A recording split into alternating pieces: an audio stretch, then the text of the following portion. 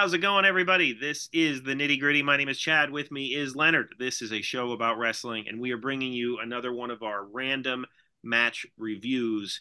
And this match was selected because of Chief Jay Strongbow. And Leonard and I were talking on a previous show that neither of us really remembered if we had seen a full Chief Jay Strongbow match. So that is why I sent him this particular match, which is Chief Jay Strongbow versus Greg the Hammer Valentine, August 18th, 1979, from the Philadelphia Spectrum, an Indian strap match. And Leonard, before we get into the match itself, I kind of went down a rabbit hole when I watched this match. I watched this match, and then I watched a match against from with Greg Valentine against Wahoo McDaniel that happened before this, and I watched the clip of Greg Valentine breaking Chief Jay Strongbow's leg. That clip Mhm. exists on YouTube as well, and that's what happens that kind of leads to this Indian strap match. So, Mhm. Leonard, any quick pre comments you have?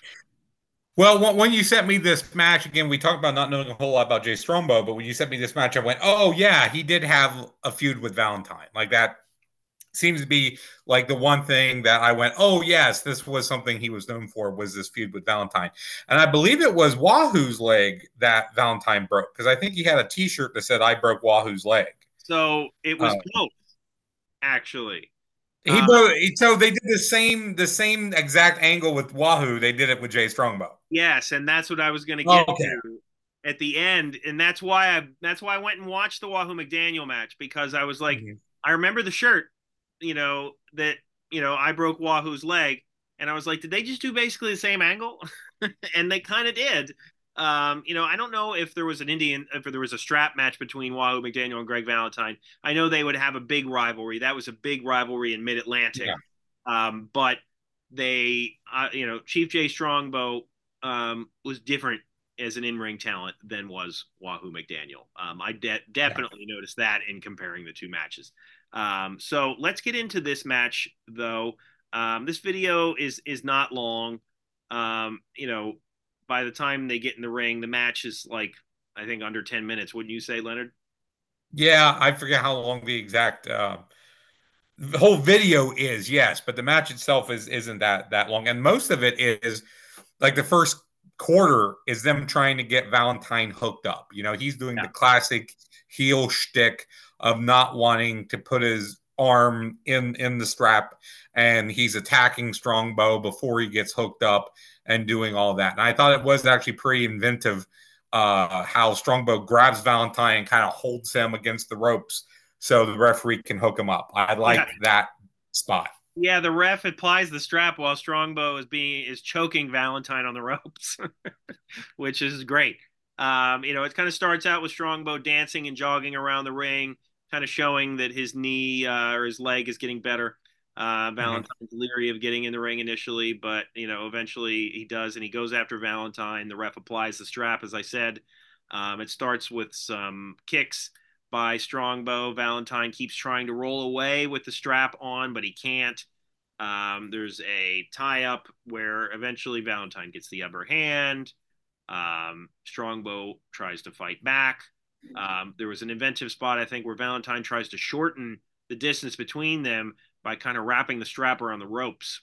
Um, Yeah, that was a good spot. yeah, there's a clothesline with the strap by Strongbow and some lashes, which is always what gets the pop from the crowd. Mhm. Valentine works on the leg of Strongbow. Eventually, pretty quickly, Strongbow is busted open, and Strongbow tries to fight back, but Valentine kind of keeps on the leg. Mhm. Valentine would try to take the knee brace off, and I guess a metal piece from that brace would break off, which becomes a weapon in the ring. I Uh, love that spot as well too. I don't know if I've ever seen that before. I don't know if that had to have been planned. If not, that is some great improvisational work by Valentine to use that. yeah. Yeah, no, I agree that it was very inventive, kind of felt in the moment. And after that happens, like they kind of start to brawl outside the ring. And in one of the only times I've seen this, Leonard, there was a stool shot, like a shot with a wooden bar stool. Yes, yes. And then I think the other guy had a wooden chair as well, which like steel chairs are steel chairs, but a wooden stool, man, that that connects with your head. That's gonna hurt. And it kind of ends in the rare DQ and double count out. Yeah, it was a double DQ, double count out, which I thought was a crappy finish for a strap match. I mean, how do you do Yeah, that in a strap match? yeah, But no, I guess those other rules are still being enforced. So yeah, I thought it was a really weak ending for that reason. yeah, Even though I thought it started at a pretty high level, it got more brutal and intense as it went. I loved the use of the leg brace metal.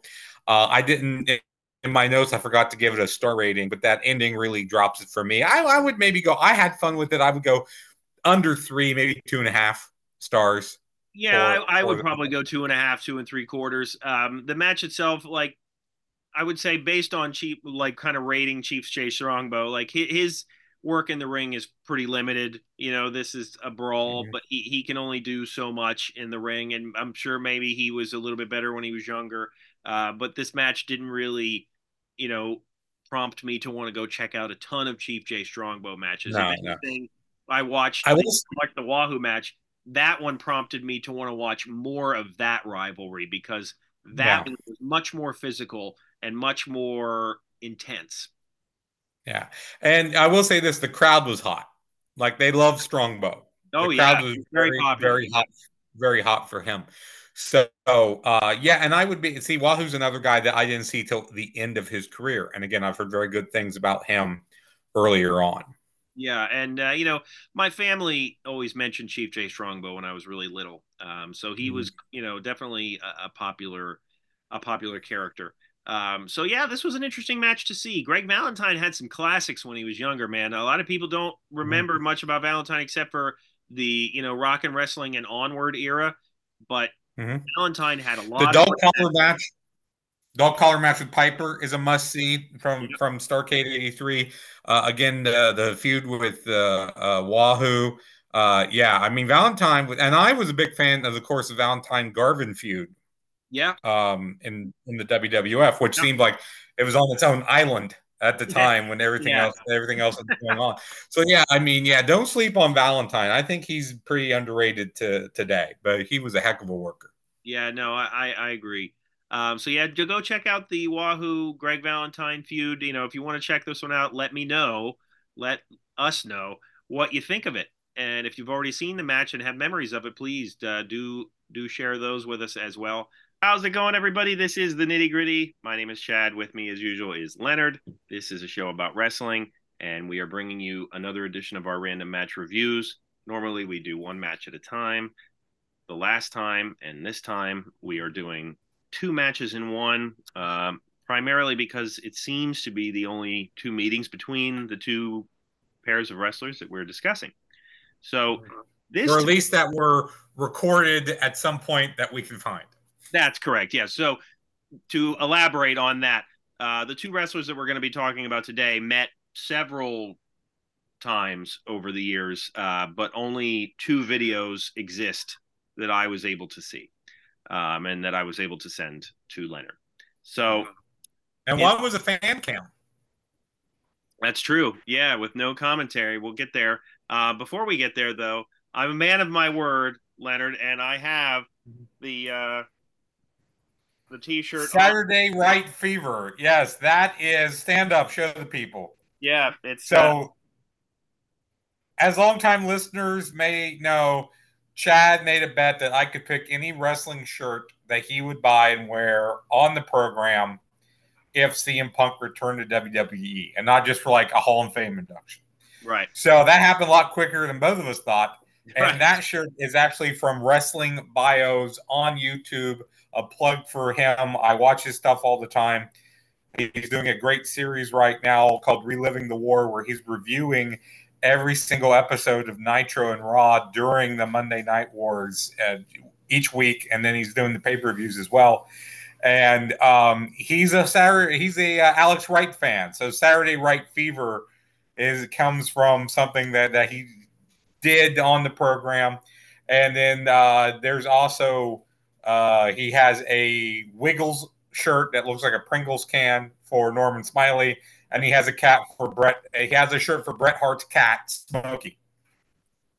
Right. Well, I actually like Alex Wright a lot. I don't like his gimmick nor the dancing, but I do like Alex Wright. So I'm happy to sport this shirt, and it is a very comfortable shirt, Leonard. I will say that for wrestling bios out there. I need to check out some of his stuff, but the shirt seems to be pretty good quality.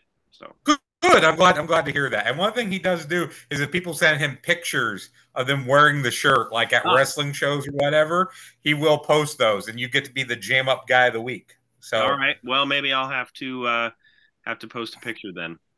Yeah. So next time you go to a wrestling show or just with your wrestling stuff around you, send him a picture. Yeah, and tell him the story. One of these days, I'm gonna have to Leonard and I have to make a bet that I win and Leonard loses, and maybe Leonard will have to buy a shirt or something. But I tell you what, next time we go to a wrestling show together, if we do that again, you wear the Alex Wright shirt, and I'll wear the Beaver Cleavage shirt. Okay, sounds good. All right.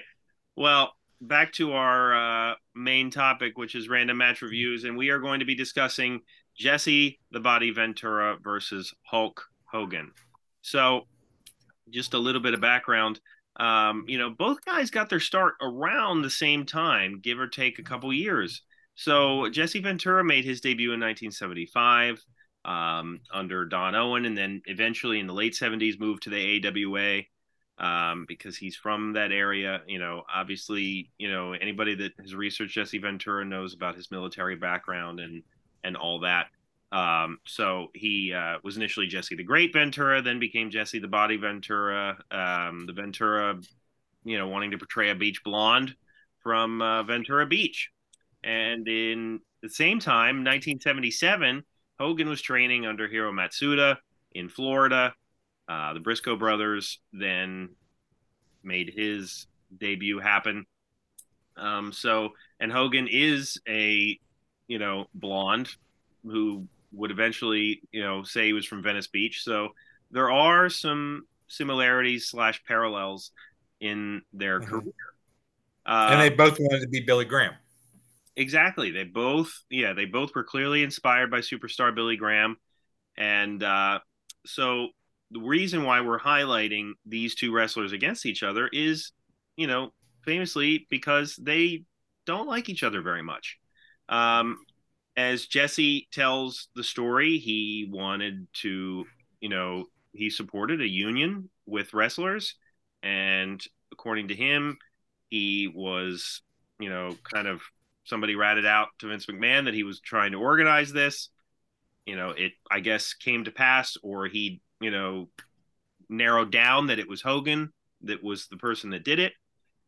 So he's kind of held a grudge ever since then. I think Hogan has spoken about Jesse Ventura a few times. It's never been favorable. These guys don't get along. And even when Jesse was doing commentary during his WWF, peak commentary years, he was always very vocally against Hogan and would always kind of tease to come out of retirement to face Hogan, that kind of thing, because these guys were scheduled to have a really big feud. But unfortunately, Jesse had some clots throughout his body that caused him to have to retire very suddenly. Clots that he, I guess, blamed on Agent Orange from his time in Vietnam. Yeah, Jesse's career kind of came to an end, but it was kind of spotty there in the early to mid 80s. He would wrestle until 1984, and he would have apparently 3 back-to-back losses against Hulk Hogan, and then the blood clots in his lungs would end his career. He would return to the ring in 1985 and apparently formed a tag team with Randy Savage. But, that is kind of all the details we have about the end of his career. So we're going to be covering two matches. One of them occurs in AWA and the other one occurs in WWF. So let's get to the first match, and that would occur on December 25th, 1982. I was not even 6 months old, Leonard. I would have been almost 3. Okay. My birthday's in January, so I was a couple of weeks away from being 3. All right. Well, this one occurred in St. Paul, Minnesota. There's a little pre-match promo with Jesse. It's a pretty basic promo, but Jesse's good on the mic. Obviously he's good on the mic. We know that.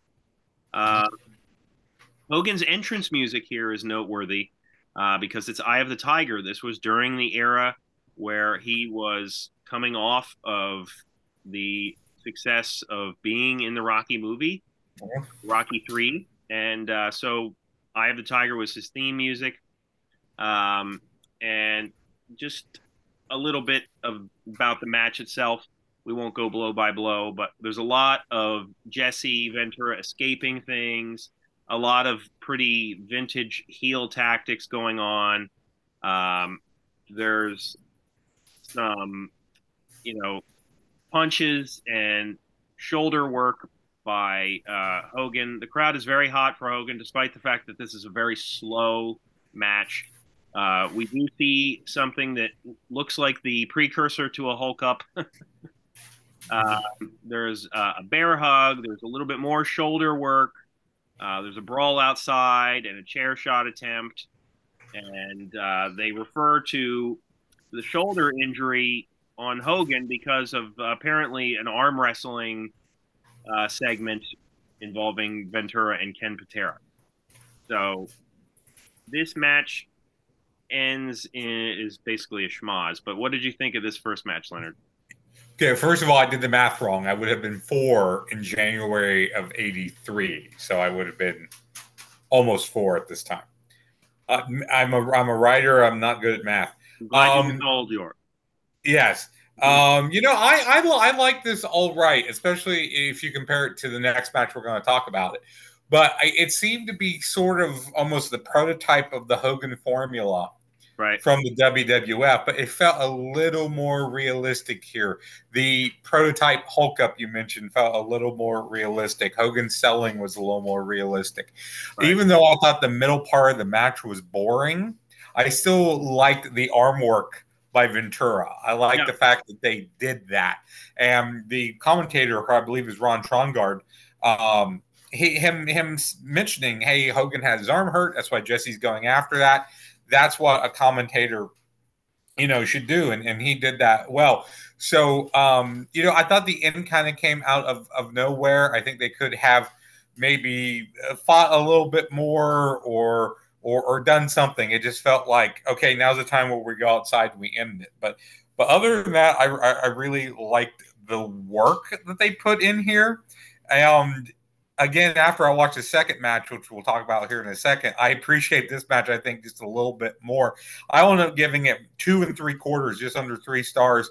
And one last thing I do want to mention is that at the very beginning of the match, the commentator, who I believe is Trongard, says that Jesse wants to be called Mr. V, a playoff of Mr. T. Mr. V, right? Yeah. V, yes. Or Mr. V. I thought he was saying Mr. The, as in he is the body, not T, but maybe it was Mr. That's interesting. The audio is weird. I wrote down Mr. V, and then as we were going over it, I forgot why I wrote that down. I was like, what the hell is that there for in my notes? Yeah, I thought it was Mr. V, but it could be Mr. The. That seems, either or. Yeah, either or. It's kind of hard to tell. And I also noticed how he called Hogan the Incredible Hulk Hogan a lot, which was an early nickname for him. Yep. And I believe it was Vince who wanted to phase that out because of the Incredible Hulk. I think there was a deal at one time or some sort of verbal agreement between Hogan and Marvel that he could use the Incredible nickname. But I bet you it was Vince wanting to phase that out, because I don't ever remember him going by that in the WWF. Yeah, I mean, if they did announce him as that, it wasn't for very long, and maybe it was his first stint in WWF. But Yes. And this he didn't use Eye of the Tiger for long either right, when he got to, because again, Vince didn't want to pay the rights. right. Did this match end in a disqualification or a count out? I forget. Let me double check my notes again. They brawl outside, leading to a no contest. No contest. That's why I didn't remember it. Um, Yeah, I believe Trongard does say it's a no contest. yeah. So At least that's in my notes. I agree with you. The shoulder work was pretty good. The fact that it referred to an earlier segment made sense and kind of added some weight to the match. The match itself, though, is dull, so I'd probably go 2.5 stars for me. Not too far off from where you were. So they unfortunately in Wikipedia, the matches that they referred to where it was like 3 title shots for Ventura. I don't know that any of those are around. The one that I have that we found next is fan cam footage from April 20th, 1985 in Bloomington, Minnesota. And it was probably, one of those situations where, hey, we're in Minnesota. Jesse, do you think you could, tough it out for one match? You'll get a reaction because we're in your area, that sort of thing.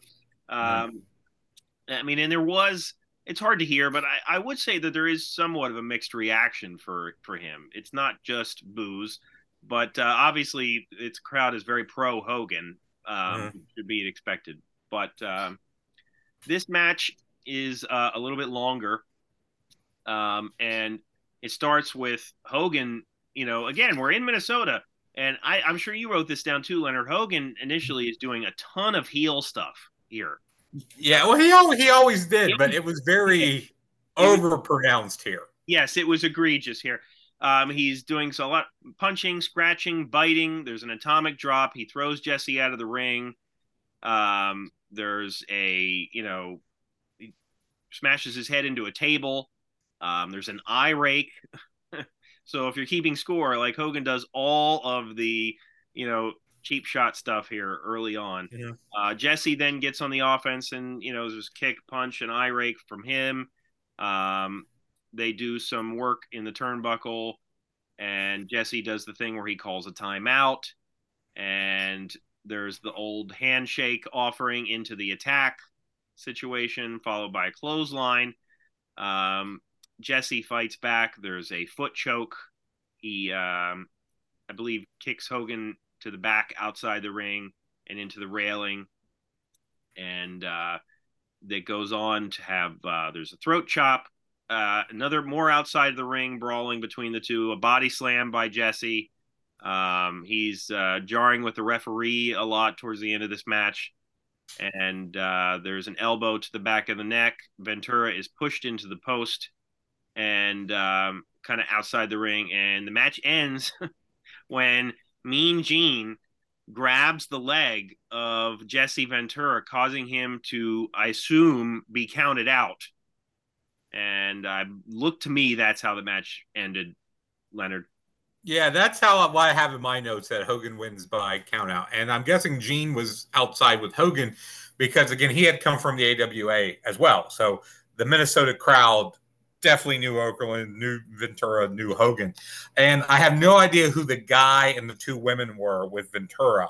One person is Precious because they say the name Precious. Okay. But I have no idea who the man is. I was going to ask you and I was trying to figure it out. I have no idea who that is. I have no idea either. At first, I thought it was David Schultz because of the hair, but the guy's too big to be David Schultz. Yeah, so, I thought that initially as well, but I was like, yeah, this guy looks a little bit too bulky for that.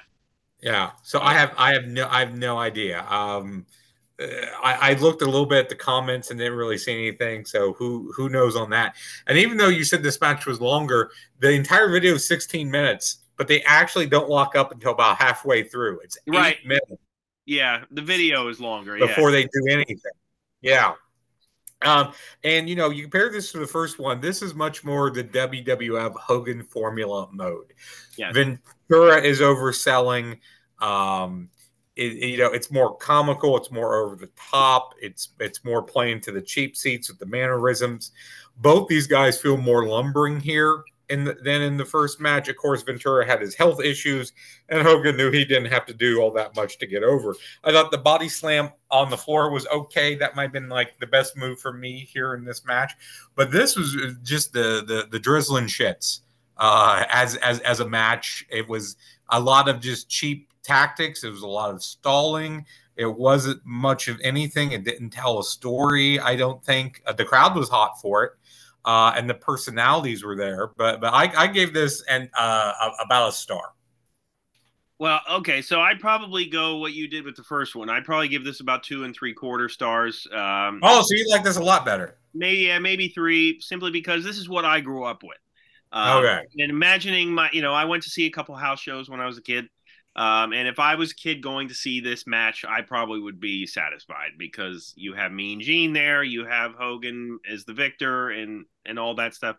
But you're right; it is the typical WWF formula. There's nothing fancy about this match. Mm-hmm. It's a count out victory. So there's not really any definitive ending or anything like that. It is your basic house show match. And, this match is obviously also taken down, I think, because we don't have any commentary to it. Who knows, if that would have added anything or not. But it's interesting to see, these matches back to back and the fact that these guys did face each other on a number of occasions, despite the fact that they would go on to not like each other at all.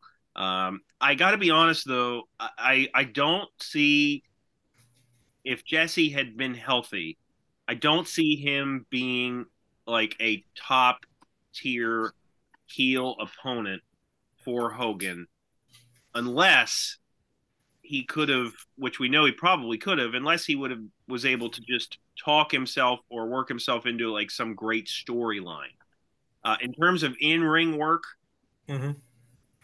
I think Jesse is at best average. He's your basic heel. There's not really anything other than that I can point out and say, well, look at what he brought to the table. Jesse was good on the mic. And, but he wasn't exactly chiseled out of stone either. And he wasn't a giant, which is what Hogan was fed most of the time, was giants, these monsters. Jesse wasn't a monster. He was, a military guy and, blonde hair. I don't know if it would have worked on a stage like WrestleMania, for example, Leonard. Maybe you feel differently. What do you think? Like you said, I mean, look at Roddy Piper. Not the type of typical guy, but he could talk himself into an angle, True. and he did, and he did that. True. And you look at someone like, say, Paul Orndorff, who needed Heenan to talk him into the angle. So I think what you said is the most important thing here. Could they develop a storyline? I don't think any of their matches would have been that great. I mean, we look at the sample that we got, Right. and definitely, I think Jesse's health has a lot to do with that. But Yeah. could they have done a program that maybe would run between WrestleManias? Yeah, I think.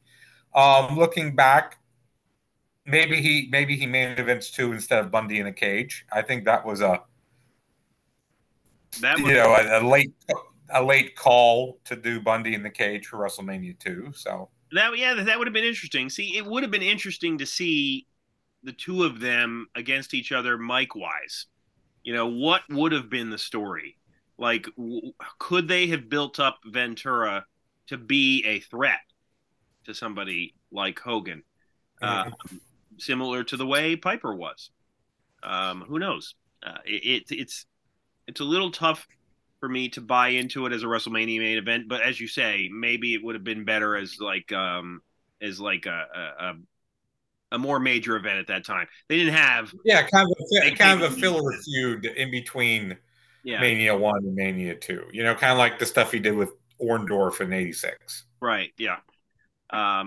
So if you've seen these matches, and I'll post links to these matches in the description of this, and let us know what you think of these matches, and if you have any thoughts on the history of these guys and their feud here.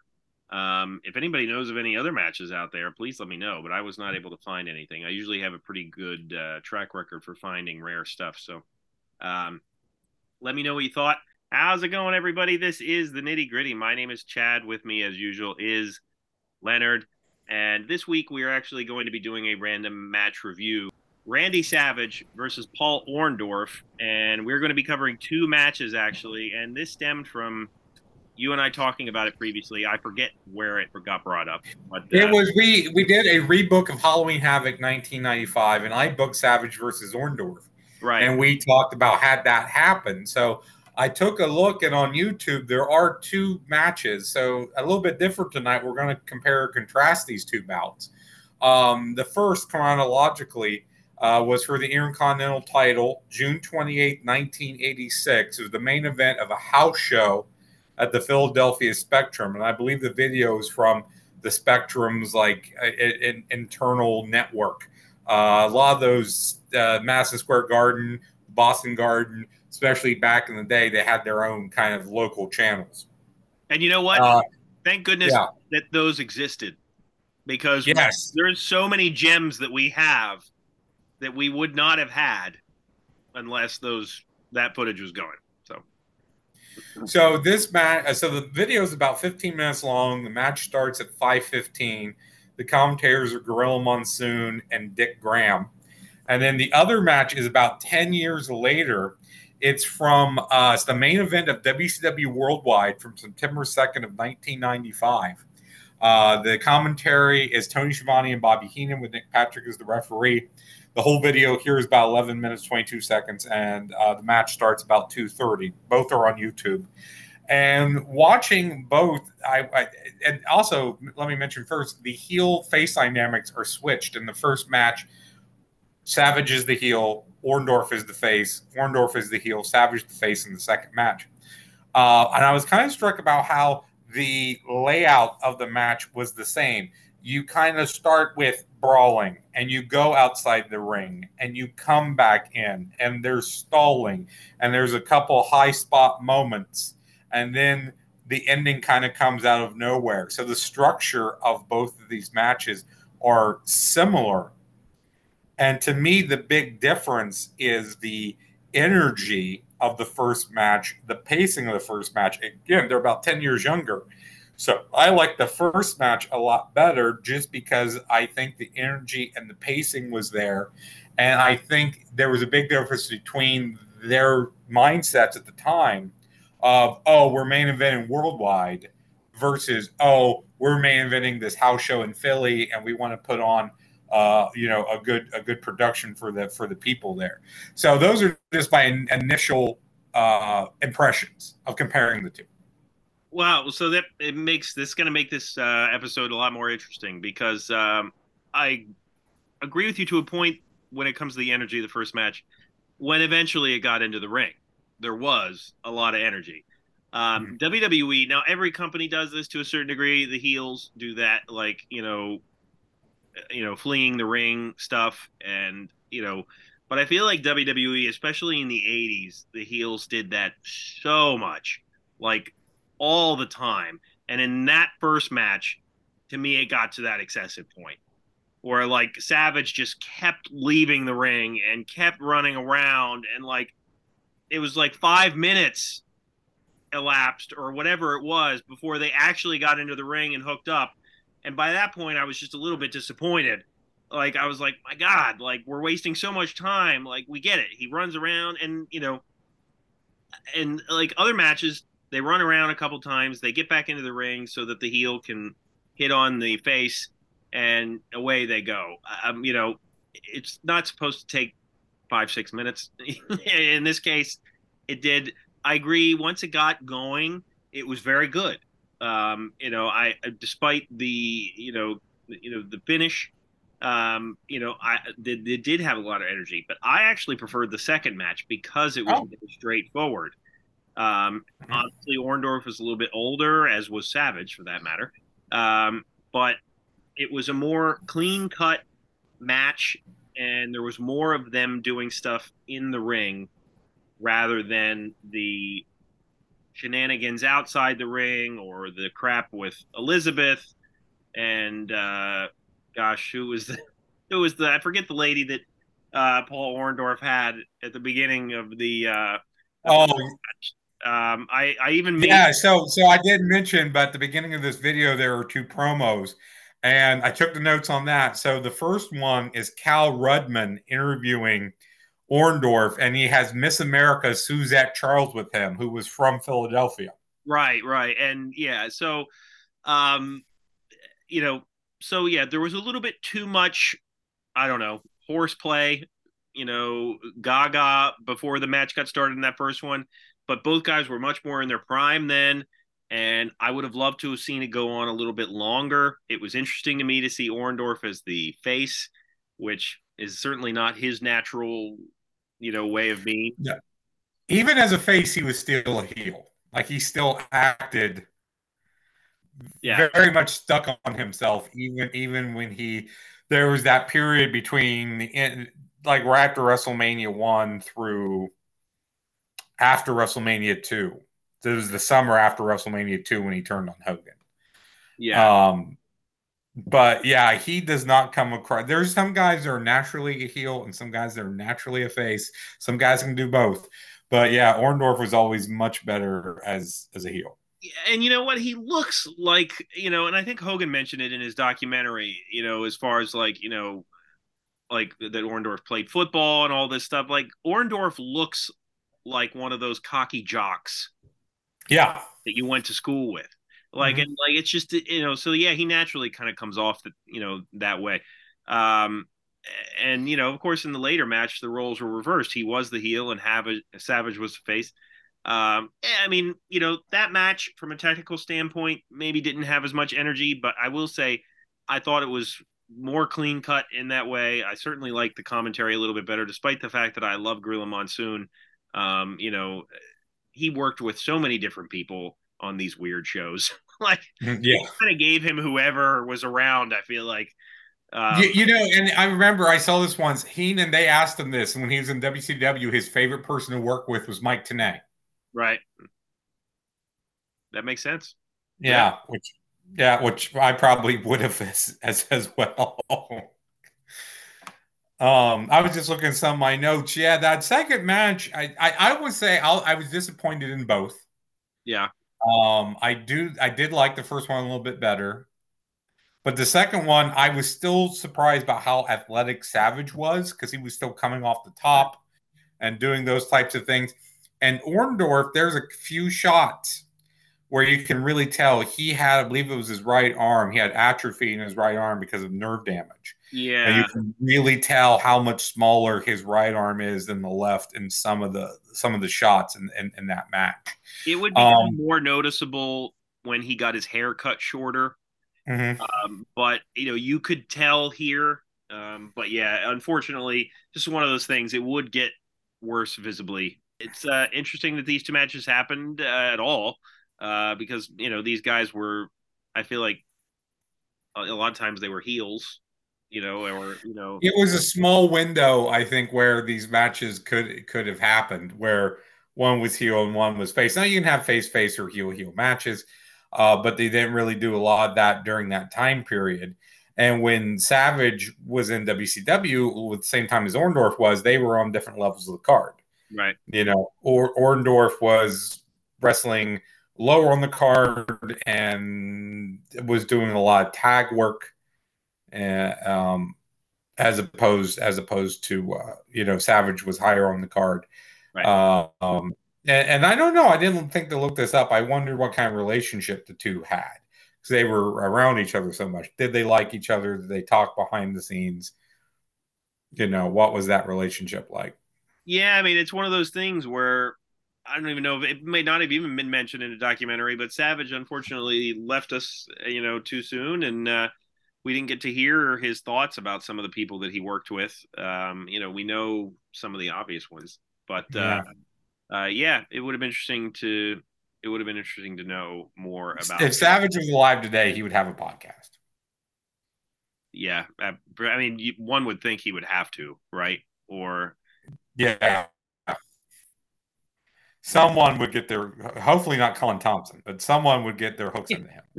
Hopefully not Conrad Thompson. And hopefully, and if he did have a podcast, we might finally know the answer to that eternal question that all wrestling fans have rumored about over the years, which will forever stay a rumor, I guess.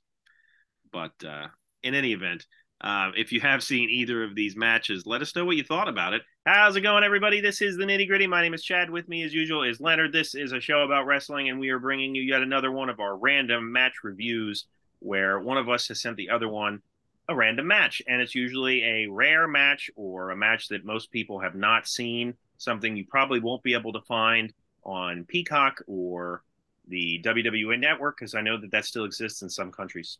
So these are usually kind of hidden gems type matches. And this time I got to send Leonard the match.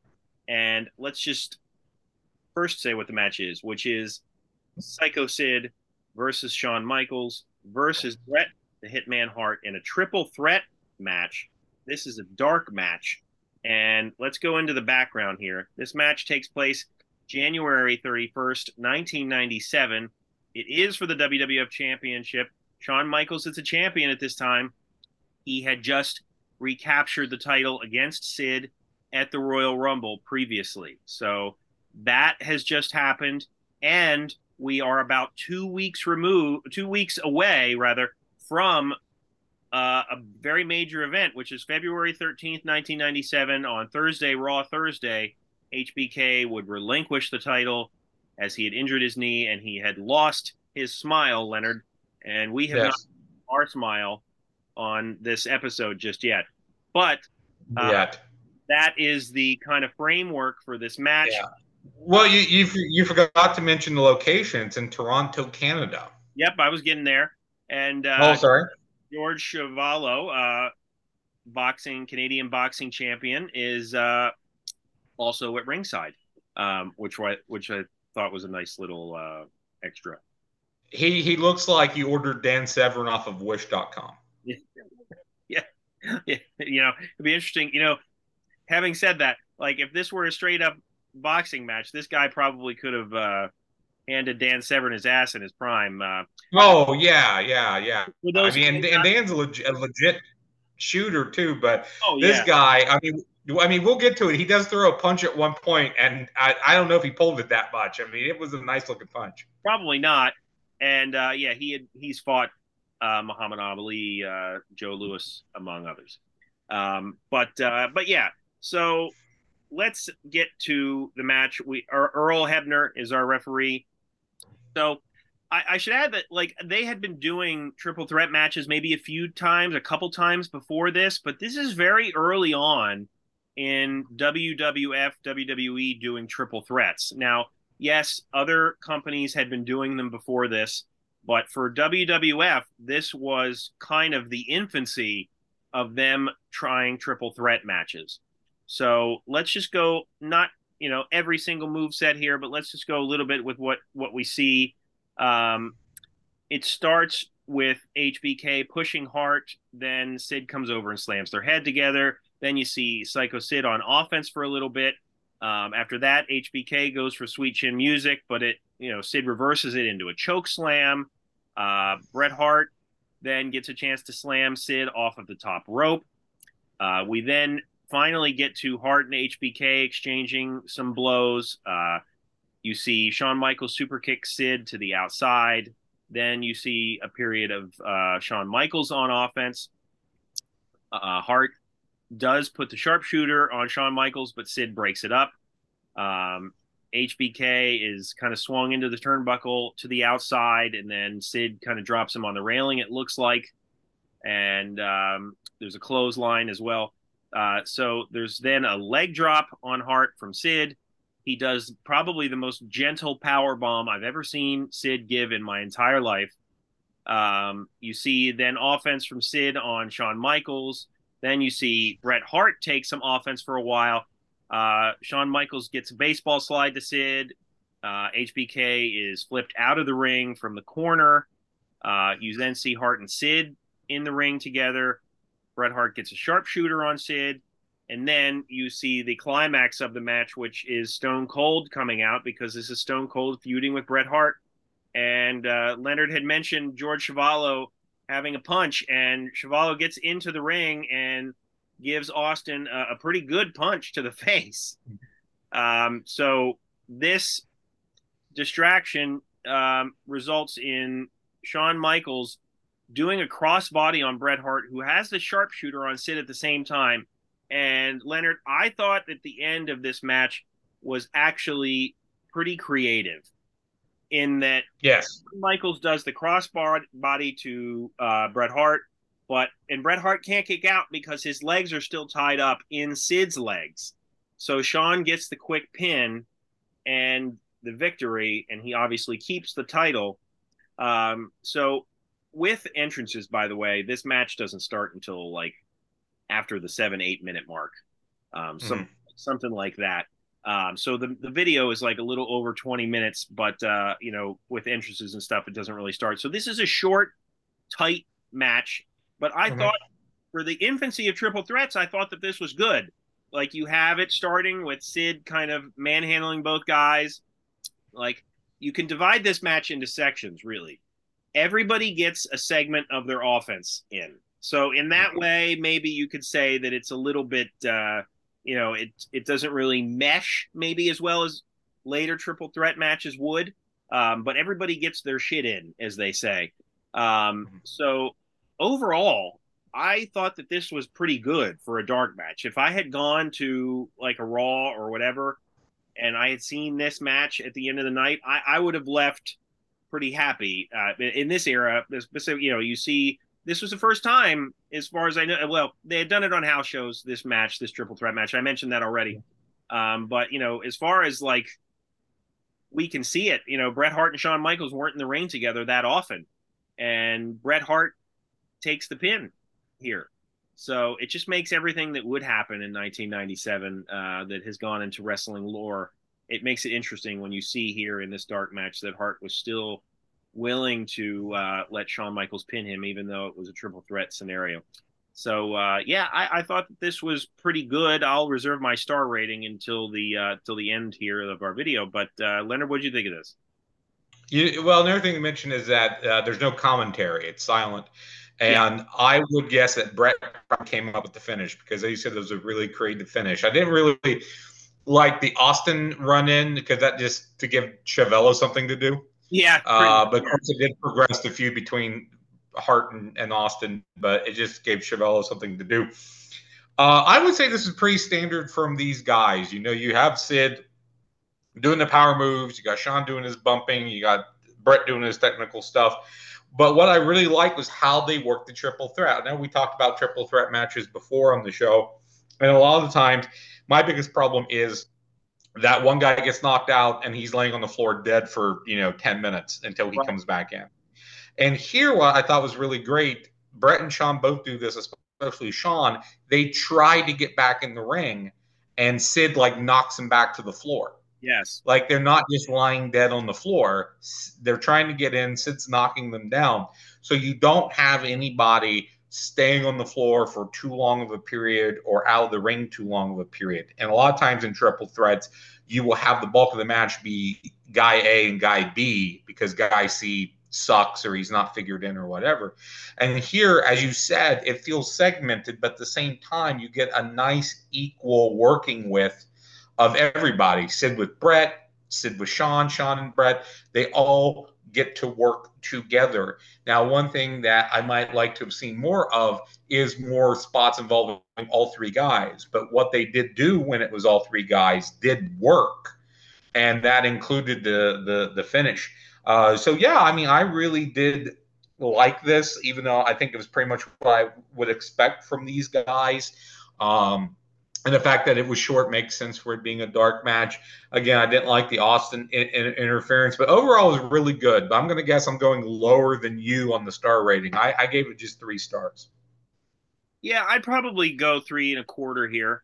I'm right there with you though, pretty much. As far as the Chuvalo Austin thing, I guess they had to, I would bet that this had Hart's opinion written all over it. A lot of what you have here, you know, you have to soften him up a little bit before the whole finish of the match. But yeah, I could have done without the Austin interference, but you know, we're in Toronto. You have Chuvalo get in there and give him a shot.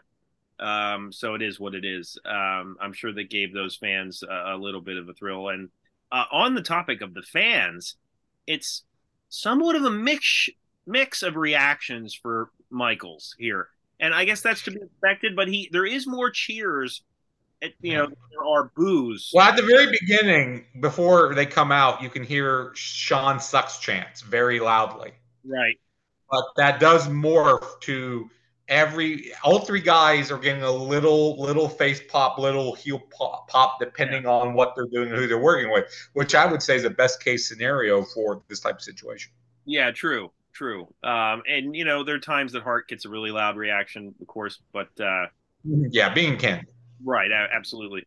So yeah, I mean, this was a nice little oddity that I came across on one of the wrestling Facebook groups that I'm in, and I took notice to it right away because anytime that you get to see Hart and Michaels in the ring together, it's interesting. And you know, obviously, as we move into the spring of 1997, that's when things would heat up between them on air and in the locker room, and then leading to Survivor Series, obviously, in the fall. So this is like right before a lot of major things start to happen. And so I think that it's an interesting little, you know, tangent in the road, so to speak. And, you know, so very, very fun to watch if you're looking for some of that, you know, you know, or, well, I guess during Attitude Era type of stuff. Yeah. Kind of on the onset. Yes, yeah. We talked about that with our recent SummerSlam '97 review. Kind of the new generation era was holding on, you know, technically until you got to Survivor Series, but there are trappings of the Attitude Era coming out, you know, throughout most of '97. Right. So yeah, let us know in the comments if you've seen this match, what you thought of it. And we would love to hear from you. How's it going, everybody? This is the Nitty Gritty. My name is Chad. With me, as usual, is Leonard, and this is a show about wrestling. And we are bringing you another of our random match reviews. And on this occasion, Leonard is the one that sent me the match to view for the first time. Generally, these matches are, you know, unique in nature in some way or rare in some way. You know, we not too often, I don't think we do like iconic matches to review here, but that's pretty much what we try to do. We try to do matches that the viewers / listeners probably have not seen. So Leonard selected this one, as I said, and Leonard, why don't you introduce it for us? So this is a WWF women's title match between Sherri Martel, who's the champion, and Velvet McIntyre. The whole video is a little over 18 minutes, and it appears to have aired as part of Primetime Wrestling. Gorilla Monsoon and Bobby Heenan are on commentary. And from cross-referencing some things on Cage Matches or the Internet Wrestling Database, I found out that this is from October 23rd of 1987, and it's from Paris, France. And that's why I want to talk about it, because it's a very different and unique venue. And the setup is way different than what is, I think, standard for the WWF at the time. The arena is mostly blacked out. It seems that the walkway is longer, the outside the ring area is longer, and the ring seems a lot bigger. The standard WWF ring is 20 foot by 20 foot. And I'm guessing this is 24 foot by 24 foot, which would be like an old school boxing ring, which would probably make sense for them being in Paris. And it makes, I think, the women look smaller. And when they run the ropes or they do a whip, it seems like they're running forever. Right. So one thing that made me laugh is that Velvet McIntyre comes out to Gene Okerlund's version of Rock and Roll Hoochie Coo. I don't know if you picked up on that. Well, yeah, I did because you know, in this era, Rick Derringer, who wrote and performed that song, also wrote and performed "Real American," which was Hulk Hogan's theme, and so he had a little bit of a tie with WWF at this time, and I don't know how often Mr. Derringer ever talked about any of this. He kind of, I don't think you'd go to one of his concerts and see him perform Real American. Certainly, Rock and Roll Hooky Choo was a mainstream hit, but yes. Yes, yeah. I can't say I read a lot of Rick Derringer interviews, so I was Well, you not know what? aware of that. Maybe you should start. What do you think about that? We should. Maybe we can get Rick Derringer to come on the show and just talk about his time with the WWF. That would be amazing. That's So anyway, this match is, and I think we've done Sherri matches before. I know we did one with Medusa, and I like her matches from this time period because it was different than what other women was doing, and I really felt this match to me kind of had like the NWA style at the time because Sherri's playing this overly cocky heel who becomes a chicken shit heel when she's up against like the fiery, fast baby face that Velvet is. Sherri works the crowd great, I think, throughout this match, and that helps to get McIntyre more of a face pop.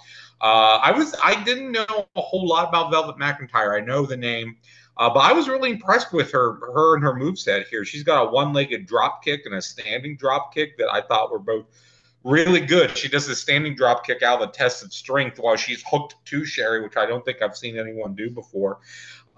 She does a couple impressive slingshot throws, which I think works because of Sherri's selling.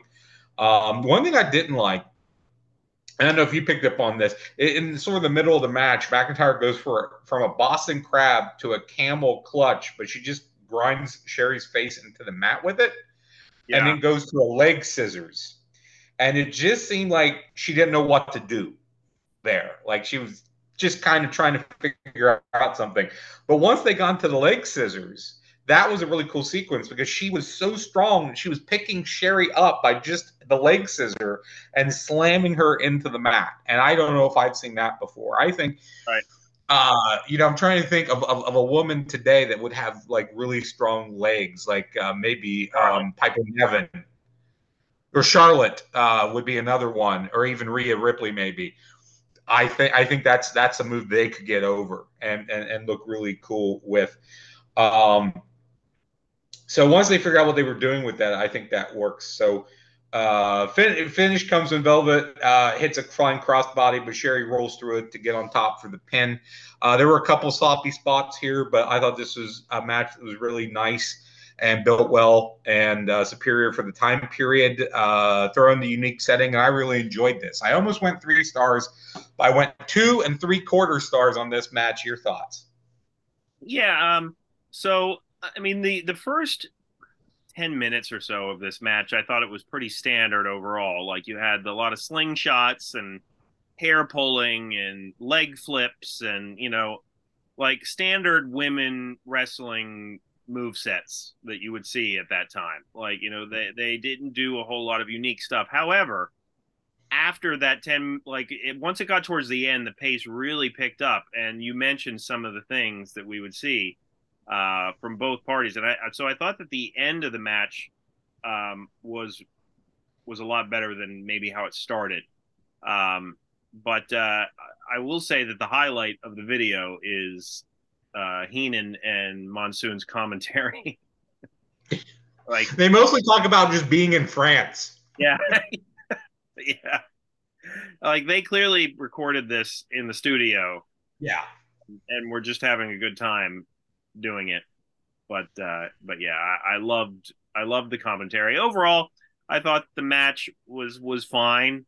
You of course had Sherri go over. So yeah, I would probably go right in on your 2 3/4 star rating for this. Mm-hmm. And I'm sure there are more matches from that tour out there, but this was the one that popped up on my Facebook feed that I watched. And again, this is I picked it primarily for the setting. And again, you opened. We try to do stuff that is off the beaten path, not the iconic matches. You don't hear a lot about the women's matches from this time period, but I think that there were more than people remember, and they were better than people remember. And I think this is an example of it. Was it great? No, but it was very competent, and certainly wasn't, something heinous like you would see from, Glow. which I think when people think of 80s women's wrestling, that's what they think of. But if you look at stuff that the WWF was doing, and I know the previous match we watched with Sherri and Medusa, I believe it was from the AWA, it's competent. Yeah, absolutely. I mean, these two both obviously knew how to work, and I like going back to watch these matches simply to see Sherri as a in-ring talent. I mean, people are obviously most familiar with her as a manager and a valet, and rightfully so, as she was great at those things. But I mean, she was also really, really good at taking bumps, really good at playing the heel in the ring, and it makes it interesting to go back and watch these. And the other note that I had was, that, and rightfully so, Heenan and Monsoon both kept referring to the bad referee, who clearly was not one of their usual referees. Like you could, like, but that's why I love Monsoon and going back and listening to any of his matches, because like he would call out the referee if they were doing a bad job, and he would call out the talent if they did a move that didn't make sense at that time. And I think at one point, like, I don't know if I would necessarily call it a botch. Maybe it was like, I think Velvet McIntyre went for either a punch or like something into the ropes, and she didn't get it all. And Monsoon mentioned it. These days, oh my gosh, that would be, sacrilege if you tried to call out a mistake in a match. They'd have to cover it up and whatnot. Why? Like, we have eyes. Yeah, because in real life and any other sport, you would mess up. Right. The quarterback in a football game will throw a bad pass and or Troy misread Aikman, for example, come out and say, wow, they really shouldn't have done that. Yeah. All the time, if you're watching the game, they'll say, "Oh, he shouldn't have thrown that ball." And in the other sport, they would do that too. So the fact that Monsoon is calling out those things makes it feel more real and believable. And now I think it's just gone so much the other way. As you said, if someone would call out, "Oh, they didn't get all that one," or not sure what they were doing there, or even just something like that I'm sure in any of the major federations, they would get called out for it. And it was like, "Oh, you're making the talent look bad," or "You're calling out the talent looking bad." No, you're trying to help them look better. Right. By pointing it out and trying to explain why that did or didn't work.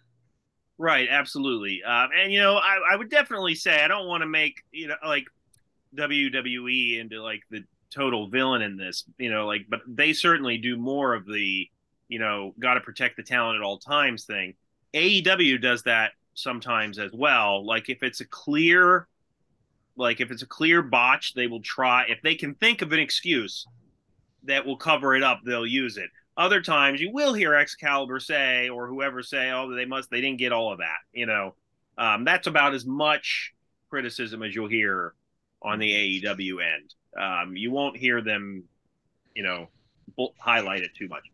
But anyway, but yeah, this was an interesting match to watch. I remember when I saw the video start and it was 18 minutes, I was like kind of surprised. I was like, wow, an 18-minute match for, but obviously it's, with entrances and the end and stuff, it cuts off time. But yeah, I didn't time the whole thing, but it's definitely over 10 minutes. Yeah.